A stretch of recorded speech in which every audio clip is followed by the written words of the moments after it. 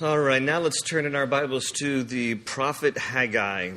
Haggai, little tiny book, only 2 chapters long in your Old Testaments. We have Bibles. If the ushers would hand out Bibles, we have them for you. Just raise your hand. It's page 667 in the Bibles that the ushers have for you, page 667. We're making our way through the minor prophets. Haggai is prophet number 10. And after him, we have 2 more to go, Zechariah and Malachi, and then we'll be into the New Testament in a few more weeks. So Lord willing, we're going to finish Haggai tonight. He's only 2 chapters. Number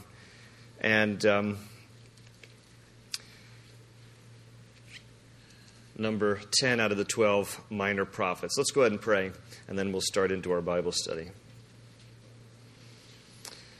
Lord, we just want to give you thanks. We just want to pause in the middle of this week. I thank you for those who are able to be with us tonight, those who are watching online, that we can just settle our hearts before you tonight. And in the middle of this week, just pause to give you thanks.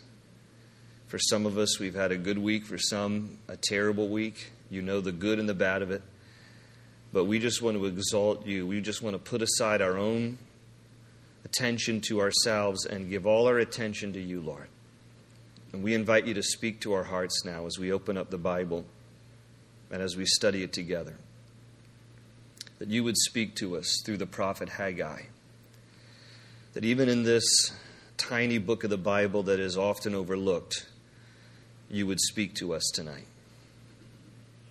We just invite you to draw near to us, Lord, as we study the Bible together. Speak to us, encourage us, and strengthen our hearts. We ask these things in Jesus' name. And everyone said, amen. It's only 2 chapters, so bear with me because the introduction might be as long as the actual book study. But it's always important for us to understand what is the prophet saying in light of the context of his day. And so some of Haggai may not make sense to you unless you understand the background and why he's writing as he does. So I'm going to give a bit of a lengthy introduction. Bear with me. I'll eventually get to the text. But for those of you who like to take notes, Haggai, his name in Hebrew is spelled C-H-A-G-I. That's not Chagai. That is a ch sound. The CH in Hebrew is ch. Haggai is his name, and it is probably a shortened version of Haggaiah, which would translate Feast of the Lord. So his name, as it appears, just Haggai, translates feast. He is the first of 3 what we call post-exilic prophets. Now, that's a mouthful. I'm going to talk about what that means in a moment. But from this point to the end of the Old Testament, Haggai, the next prophet, Zechariah, and the last one after him, Malachi, are 3 prophets who prophesy post the exile of the Jews. And so this is the first post-exilic prophet, and I'll talk about that in a moment. He prophesies during the reign of King Darius of Persia. He tells us this in chapter 1, verse 1. It tells us that it's in the 2nd year of King Darius. So that dates his prophecy at 520 BC, because we know historically when King Darius reigned and ruled in Persia, which is the ancient word today for Iran. Iran was known by the name Persia up until the mid-1930s, so this is that same general region. And the book of Haggai fits within the book of Ezra. So if you ever want to go back, I'm going to read just a tiny little bit from the book of Ezra tonight, but if you want to go back and read the context of Haggai's prophecy, you can go back to the Old Testament book of Ezra, where Ezra mentions Haggai, and you can understand the context even better. But let me just explain to you the post-exilic prophecy and how it bears in the whole understanding of the story. In the past couple of Old Testament prophets that we've been studying through the minor prophets, you might remember me often mentioning the coming of the Babylonian Empire.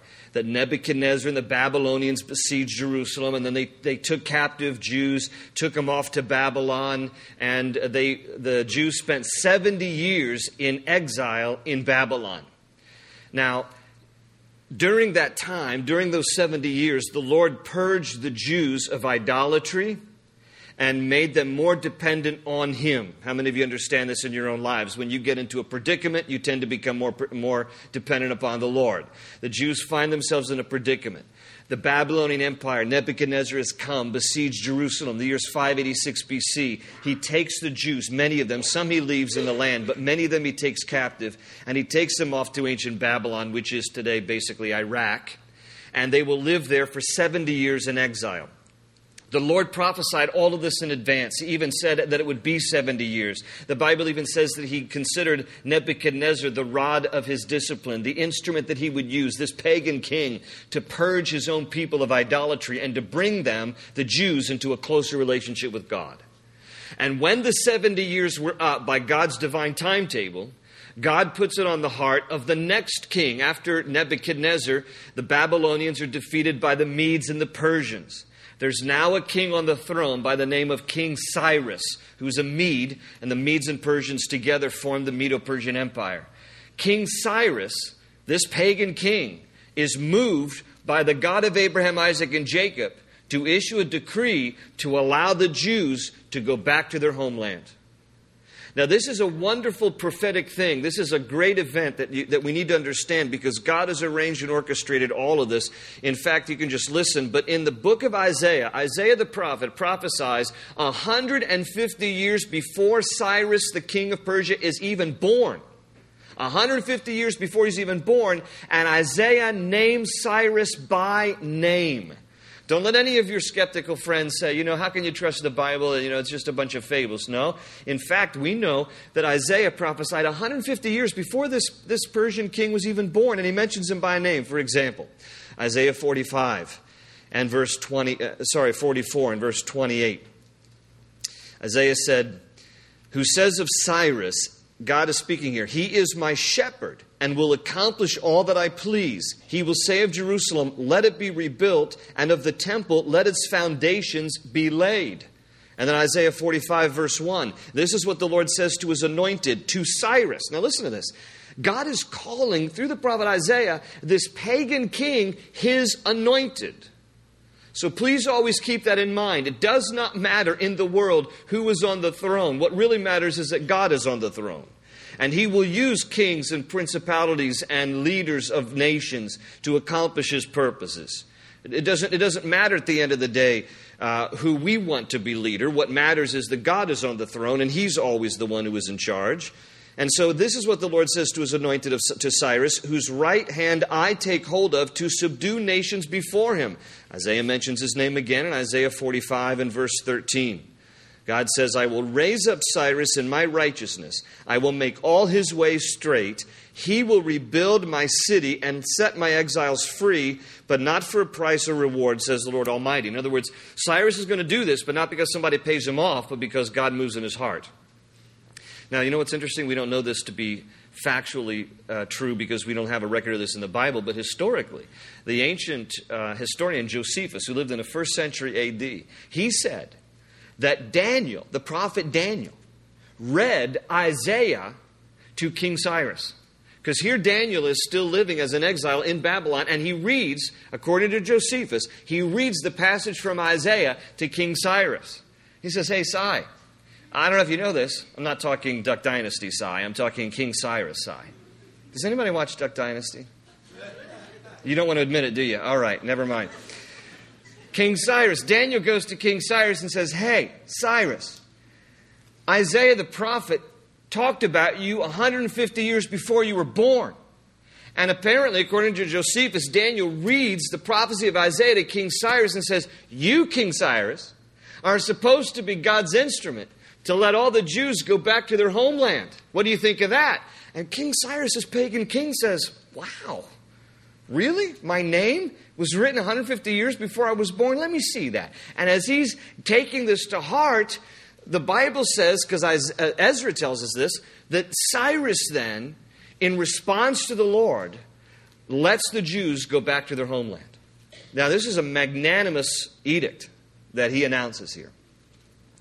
A few million Jews have been taken captive to ancient Babylon, which has now been taken by the Medo-Persian Empire. And when Cyrus gives this order that they can go back, you know how many go back? Just a little over 49,000. Out of a couple million who go to Babylon because they were taken captive there, about only 49,000 go back in the first return of the exiles to their homeland. Now you have to bear in mind, 70 years have passed. You've been a prisoner of war, basically, for 70 years. That means also that a lot of people have been born in Babylon that had never even been to Israel. A whole generation over 70 years is going to be born in this foreign land. And now God is saying you can go back to your homeland. There's a whole bunch of people who were Jews living in Babylon because they were born there who have no interest in going back. They've never seen the homeland. They've never lived there. They don't know anything about it. 49,000, however, will go back. And what do they go back to? They go back to a city of rubble. Because 70 years earlier, when Nebuchadnezzar and the Babylonians besieged Jerusalem, they destroyed it. And they destroyed the temple of God. They laid it waste. And thus, as you read the book of Haggai, the purpose of Haggai's prophecy is to motivate the Jews to rebuild the temple of God. We'll talk in a moment, how they will suspend the rebuilding of the temple for 15 years. So here's what happens. 49,000, close to 50,000 Jews decide to make the 900-mile pilgrimage, mostly over desert wasteland. They're going to go back from Babylon to their homeland. Many of them have never even been there before. This is going to be new to them for the first time for many of them. And as soon as they get back, they're going to start to rebuild the temple of God. Now, you don't need to turn there, but I just want to read a couple of verses out of the book of Ezra. This is Ezra chapter 3, verses 8 through 13. This is what it says. In the second month of the second year after their arrival at the house of God in Jerusalem, Zerubbabel, son of Shealtiel, that's a name you're going to hear in Haggai's prophecy, Zerubbabel, and Jeshua, or Joshua, son of Jehozadak, that's another name you're going to hear, and the rest of their brothers, the priests and the Levites, and all who had returned from the captivity to Jerusalem, began the work, appointing Levites 20 years of age and older to supervise the building of the house of the Lord. Joshua and his sons and brothers, and Kadmiel and his sons, descendants of Hodaviah, and the sons of Henadad, and their sons and brothers, all Levites, joined together in supervising those working on the house of God. When the builders laid the foundation of the temple of the Lord, the priests in their vestments, and with trumpets, and the Levites, the sons of Asaph, with cymbals, took their places to praise the Lord as prescribed by David, king of Israel. With praise and thanksgiving, they sang to the Lord. This is what they sang. He is good. His love to Israel endures forever. That's the whole song. And then they just sang it over and over and over again. Just kind of like what we do. It's modern worship. That's the way you go. And all the people gave a great shout of praise to the Lord because the foundation of the house of the Lord was laid.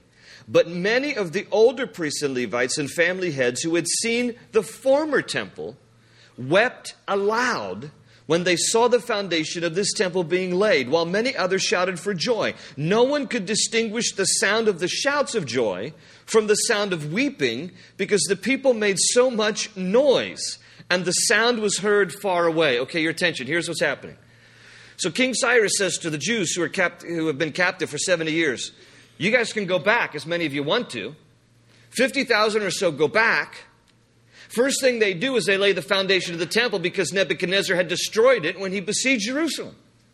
That's all they get done. They laid the foundation of the temple. You got the priests, they're all dressed up, they're playing their cymbals and their electric guitars, and they're having a grand old time, and they're worshiping the Lord, right? Well, it says in that text I just read that some of the older Jews who are now, they've gone back, they remember the glory of the former temple before Nebuchadnezzar destroyed it. So let's say they were kids when they were taken captive by Nebuchadnezzar. Let's say, for just round numbers, they were 8 years old, 8 or 10 years old.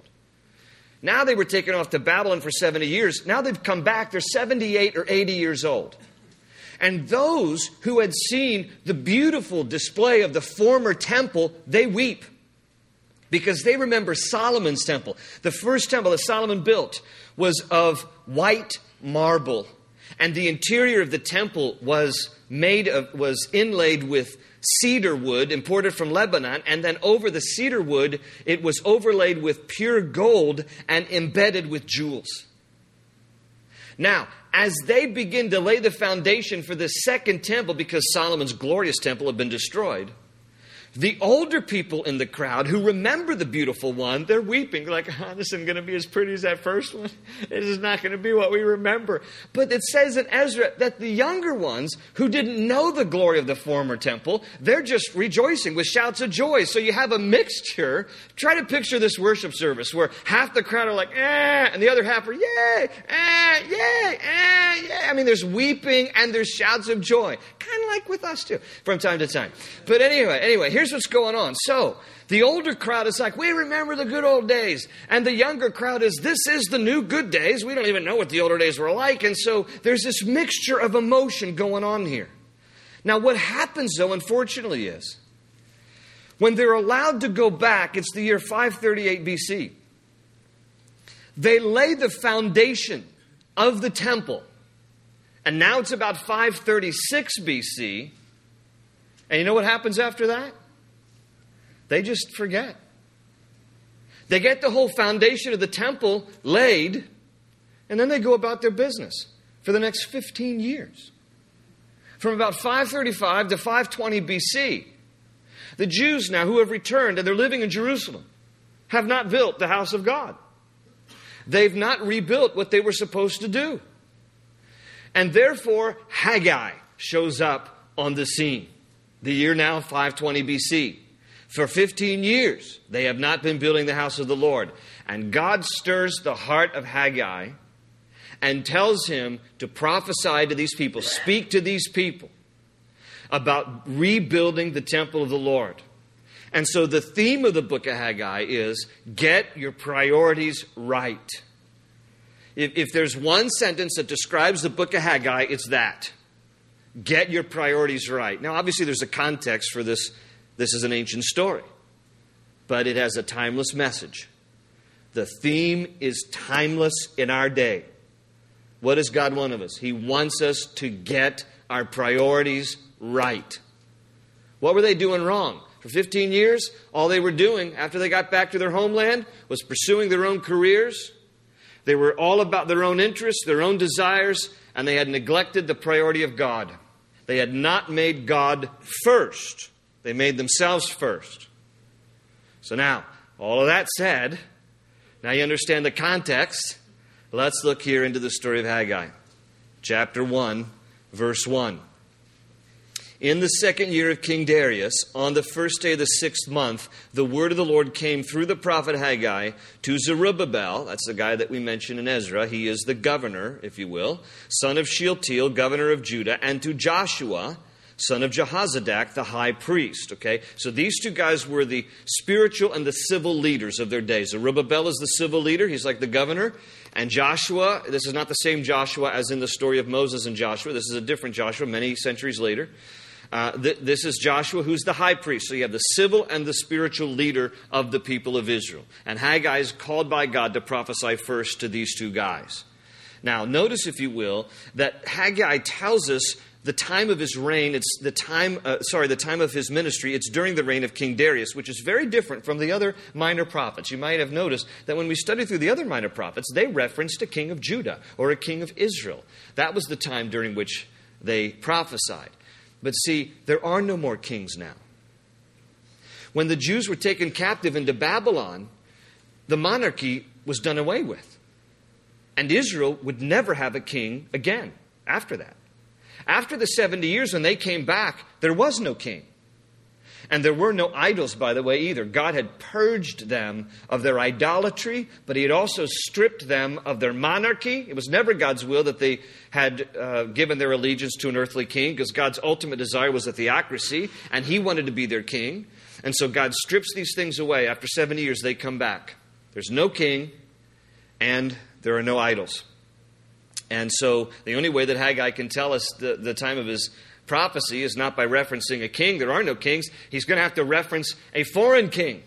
This is during the reign of King Darius, which tells us it's 520 BC. Verse 2, this is what the Lord Almighty says. These people say, the time is not yet come for the Lord's house to be built. Then the word of the Lord came through the prophet Haggai. Is it a time for you yourselves to be living in your paneled houses while this house remains a ruin? Now, this is what the Lord Almighty says. Give careful thought to your ways. You have planted much, but have harvested little. You eat, but never have enough. You drink, but never have your fill. You put on clothes, but are not warm. You earn wages, only to put them in a purse with holes in it. So here's what he's saying up to this point. He's saying, look, you guys have been living in the land for 15 years.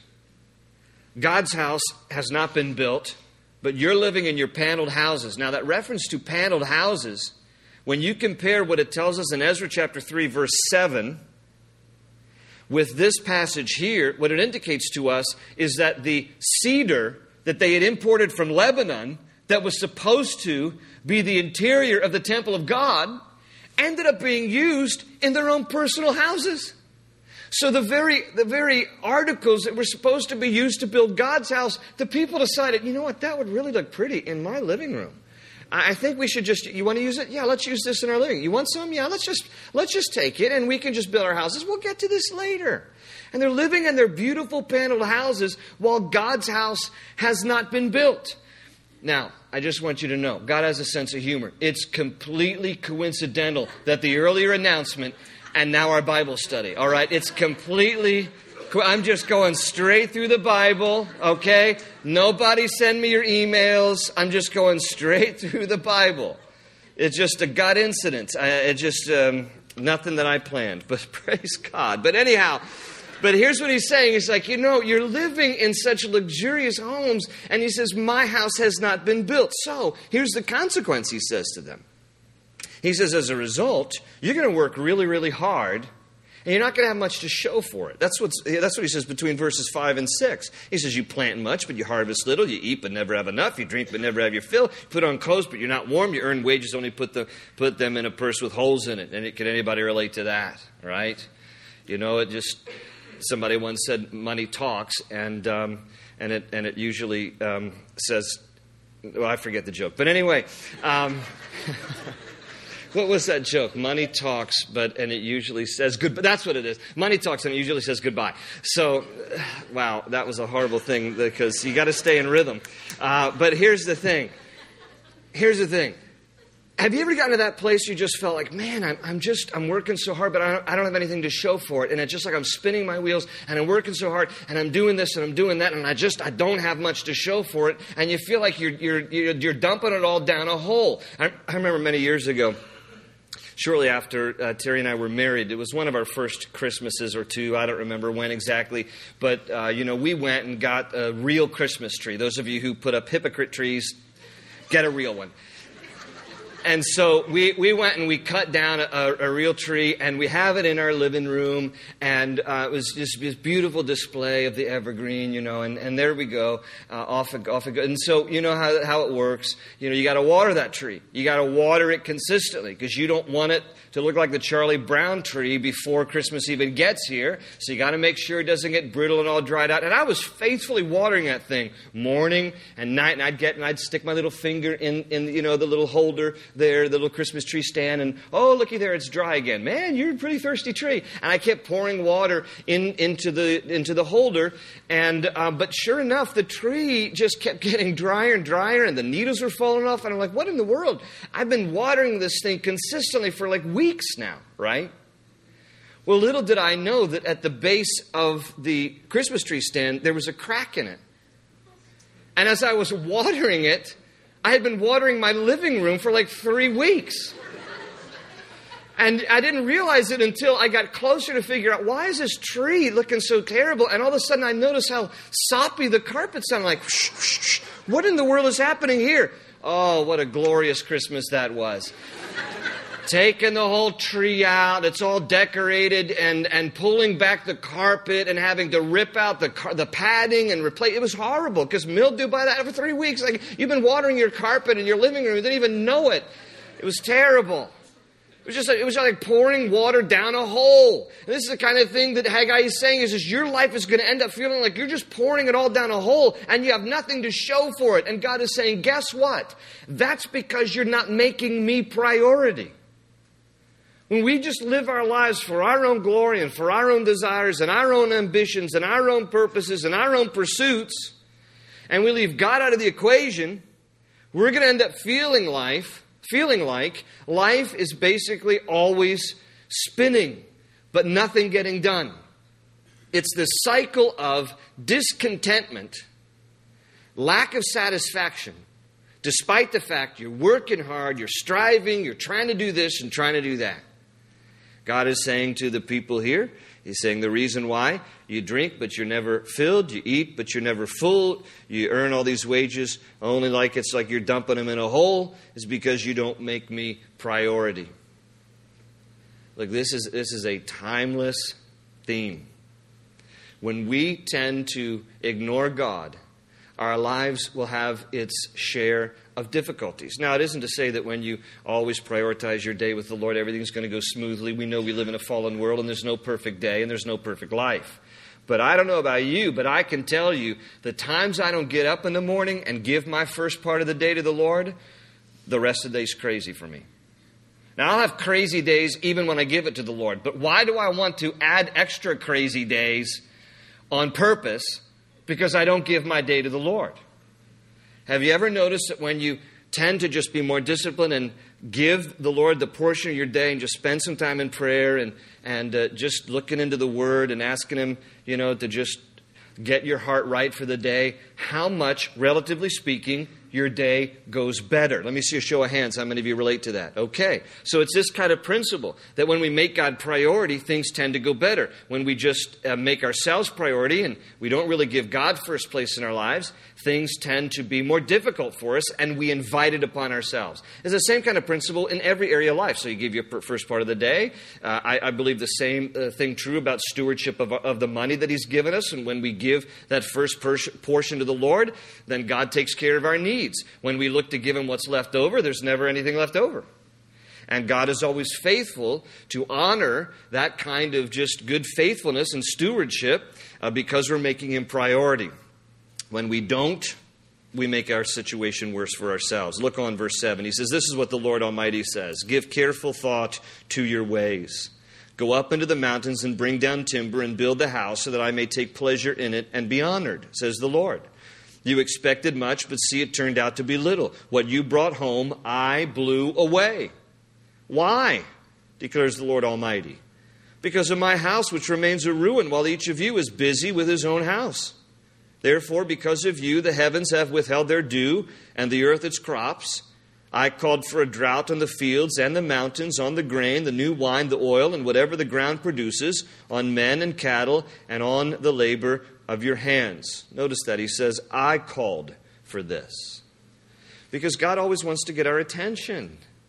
He wants to be first in our lives, and if we don't make Him first, He will arrange things in our lives until we finally recognize His rightful place of priority in our lives. So verse 12, "Then Zerubbabel, son of Shealtiel, Joshua, son of Jehozadak, the high priest, and the whole remnant of the people obeyed the voice of the Lord their God and the message of the prophet Haggai, because the Lord their God sent him.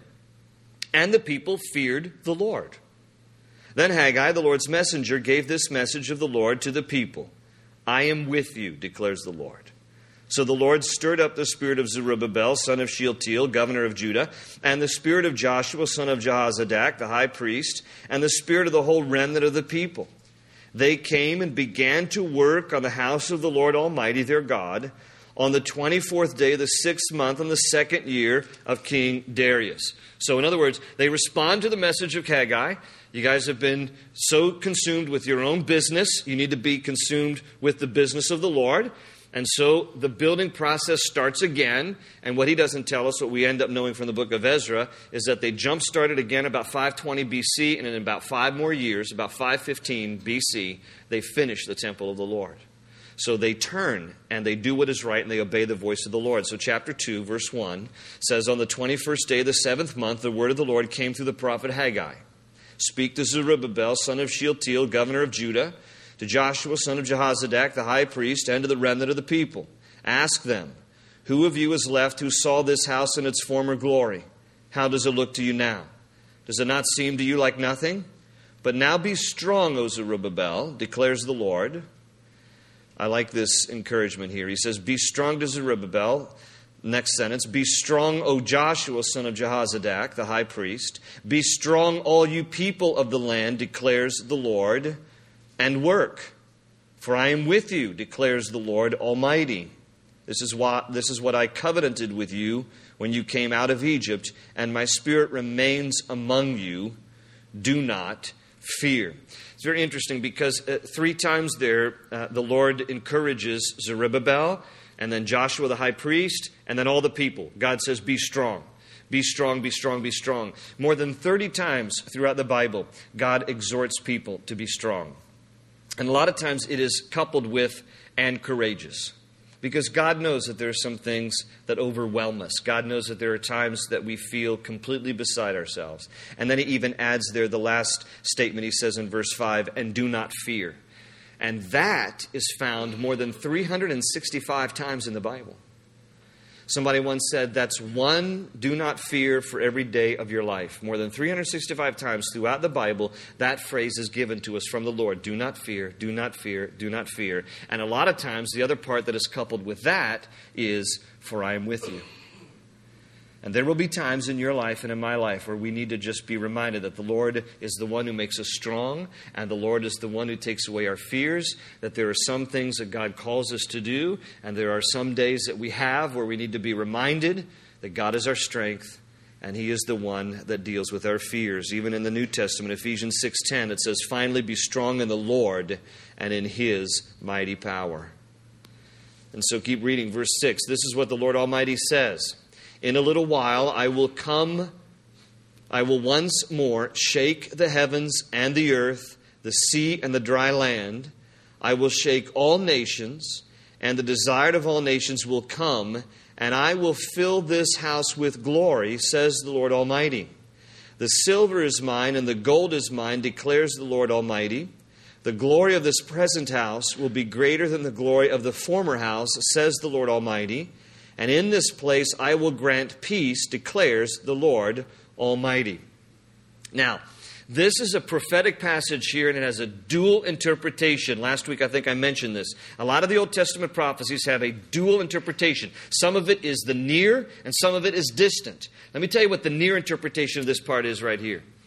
They were rebuilding the temple because it had been destroyed. And God makes a promise. He says, the silver is mine and the gold is mine. So as people began to bring their offerings to the house of the Lord, then they had the ability to pay for and rebuild this temple that they put their own hand to. And God gives this promise that the glory will be greater in this house than it was in the former house. It may not be as spectacular as the first one that Solomon built, but this will be even more glorious because of my presence. Now that's the near interpretation. But there's a distant interpretation, and it has to do with the reference to the return of Jesus as the Messiah. And the reason we know this is because this verse here, when Haggai says in verse 6, this is what the Lord Almighty says, in a little while I will once more shake the heavens and the earth. That is the only verse of all of the book of Haggai that is quoted in the New Testament. And it is quoted in Hebrews chapter 12, verse 26, and through verse 29. And when you read the context of Hebrews 12, 26 to 29, it is a clear statement related to the second coming of Christ, when He is, in fact, the desired of all nations who will come to Jerusalem. And when the Lord again comes, and we get into the book of Zechariah, starting in 2 weeks after our Thanksgiving service, Zechariah prophesies specifically how Jesus will come back again to the Mount of Olives in Jerusalem when He returns from the second coming. And He will then establish His kingdom on earth in Jerusalem for 1,000 years. And when that happens, the glory of that temple will be greater than any previous temple that ever stood there. Now, presently, there is no temple on the Temple Mount of Jerusalem, because even this temple that they rebuild here in Haggai is destroyed in 70 A.D. by Emperor Titus when the Romans come and besiege Jerusalem. And since 70 A.D., there's been no Jewish temple on the Temple Mount of Jerusalem. The only two temples that stand there now on the Temple Mount are the Al-Aqsa Mosque, the Muslim mosque, and the Dome of the Rock, the Muslim dome that commemorates what they believe was the place where Abraham nearly sacrificed Ishmael. The Bible says it was Isaac, however. Those are the only two edifices that stand presently on the Temple Mount area. Now, one of the first times I was in Israel, and the pastor friend of mine who was leading the Bible study here opened my eyes to something that we can't say is for sure, but man, it makes for interesting speculation. And here's what it is.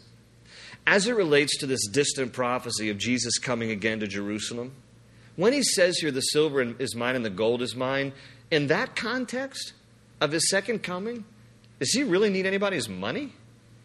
So what is it possibly he's referring to? Perhaps he's referring to the fact that when you stand today at the Mount of Olives and you look at the Temple Mount of Jerusalem, the Al-Aqsa Mosque has a dome that is silver. It's tarnished now, but it's a silver dome. And the Dome of the Rock, the other Muslim shrine there, is a dome that is gold. Could it be that the Lord is saying, the silver is mine and the gold is mine, and it's both going to go. They're both going to go when I establish my kingdom and when I return and establish my temple on this holy hill.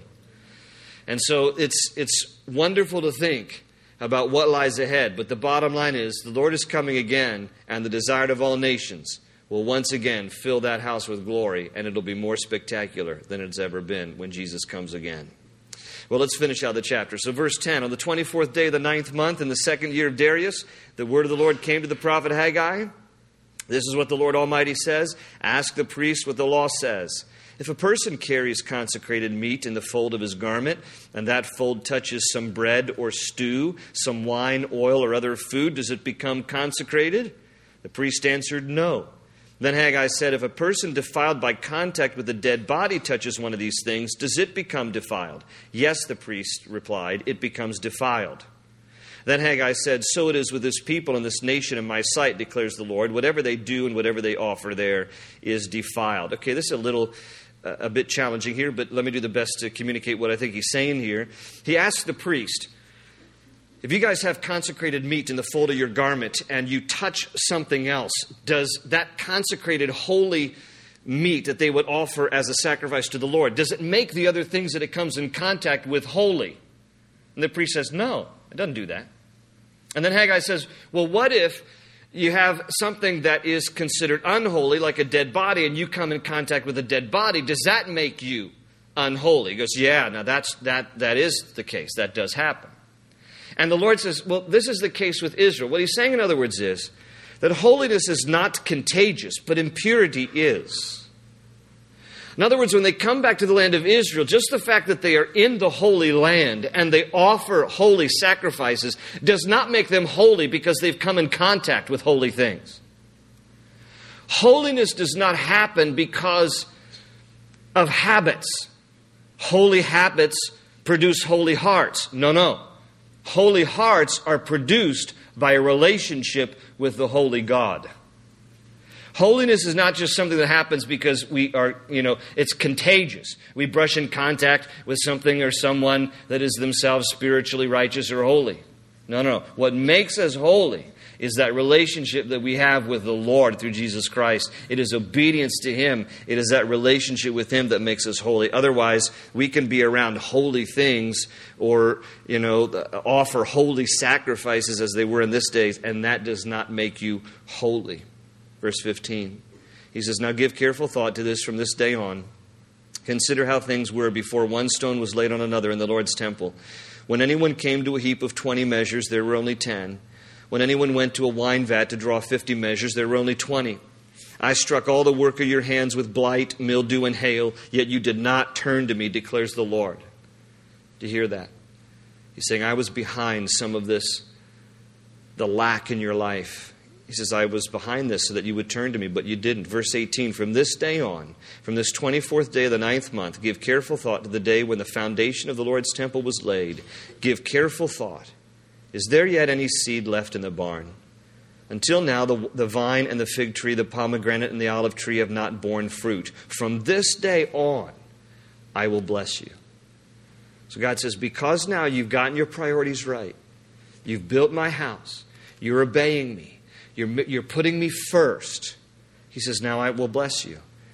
And then he says, the word of the Lord came to Haggai a second time on the 24th day of the month. Tell Zerubbabel, governor of Judah, that I will shake the heavens and the earth. I will overturn royal thrones and shatter the power of the foreign kingdoms. I will overthrow chariots and their drivers, horses and their riders will fall, each by the sword of his brother. On that day, declares the Lord Almighty, I will take you, my servant Zerubbabel, son of Shealtiel, declares the Lord, and I will make you like my signet ring, for I have chosen you, declares the Lord Almighty. Now just circle Zerubbabel's name there in the margin of your Bible, and here's what you might want to just make note of. Zerubbabel is a name that is found in the genealogical record of Jesus Christ. When you look at the genealogical record in Luke chapter 3, which is Mary's genealogical record, and you look at the genealogical record of Jesus in Matthew chapter 1, which is Joseph's, you're going to see Zerubbabel mentioned in both genealogical records. In other words, Zerubbabel is the last person to contain within his veins both the bloodline of Mary and the bloodline of Joseph that would eventually lead to Messiah Jesus. And so God is concluding this by saying, Zerubbabel, you're the signet ring because there's royalty that courses through your veins. And that royalty is the ultimate promise of the Savior, King Jesus, who will eventually come, die for the sins of the world, that we might be free from sin and death and have the hope of heaven in our hearts because of what Jesus Christ has done for us. But look, this major theme from Haggai, make Him first in your life. Make the Lord always priority. Amen? Let the Lord bless you because of your obedience to Him. Make Him first. If we put Him first, He will order our steps. If we glorify Him first, He will take care of all of our needs. If we give Him the first portion of our day, He will go before us concerning the rest of it. Making God first is always glorifying to Him, and it means for us a greater day and greater advantage. Let's pray together. Lord, thank you for this time in your word, and even through the ancient prophets like Haggai, we take to heart these kind of themes that never grow old. May you be first in our lives, Lord. May you be first in our homes, first in our marriages, first as we give you the first part of our day, first with our finances, first in business, first in relationships, first with everything, Lord. That as we prioritize you, then, Lord, we know that you will order our steps. And we gain favor in your eyes, not because it's works-oriented, but just because you desire to bless your children. And when we're disobedient to you and when we don't make you first, then we invite our own difficulties. But when we order you as priority in our lives, then we can watch your gracious hand and how you'll take care of us and provide for us, and how you will orchestrate our day, and how you'll take care of our future. By putting you first, Lord. By acknowledging you as priority. We thank you for the word of the Lord through the prophet Haggai, Lord. And we ask you to bless it to us as we hear it and as we obey it. We love you and praise you. It's in Jesus' name we pray. And everybody said amen and amen.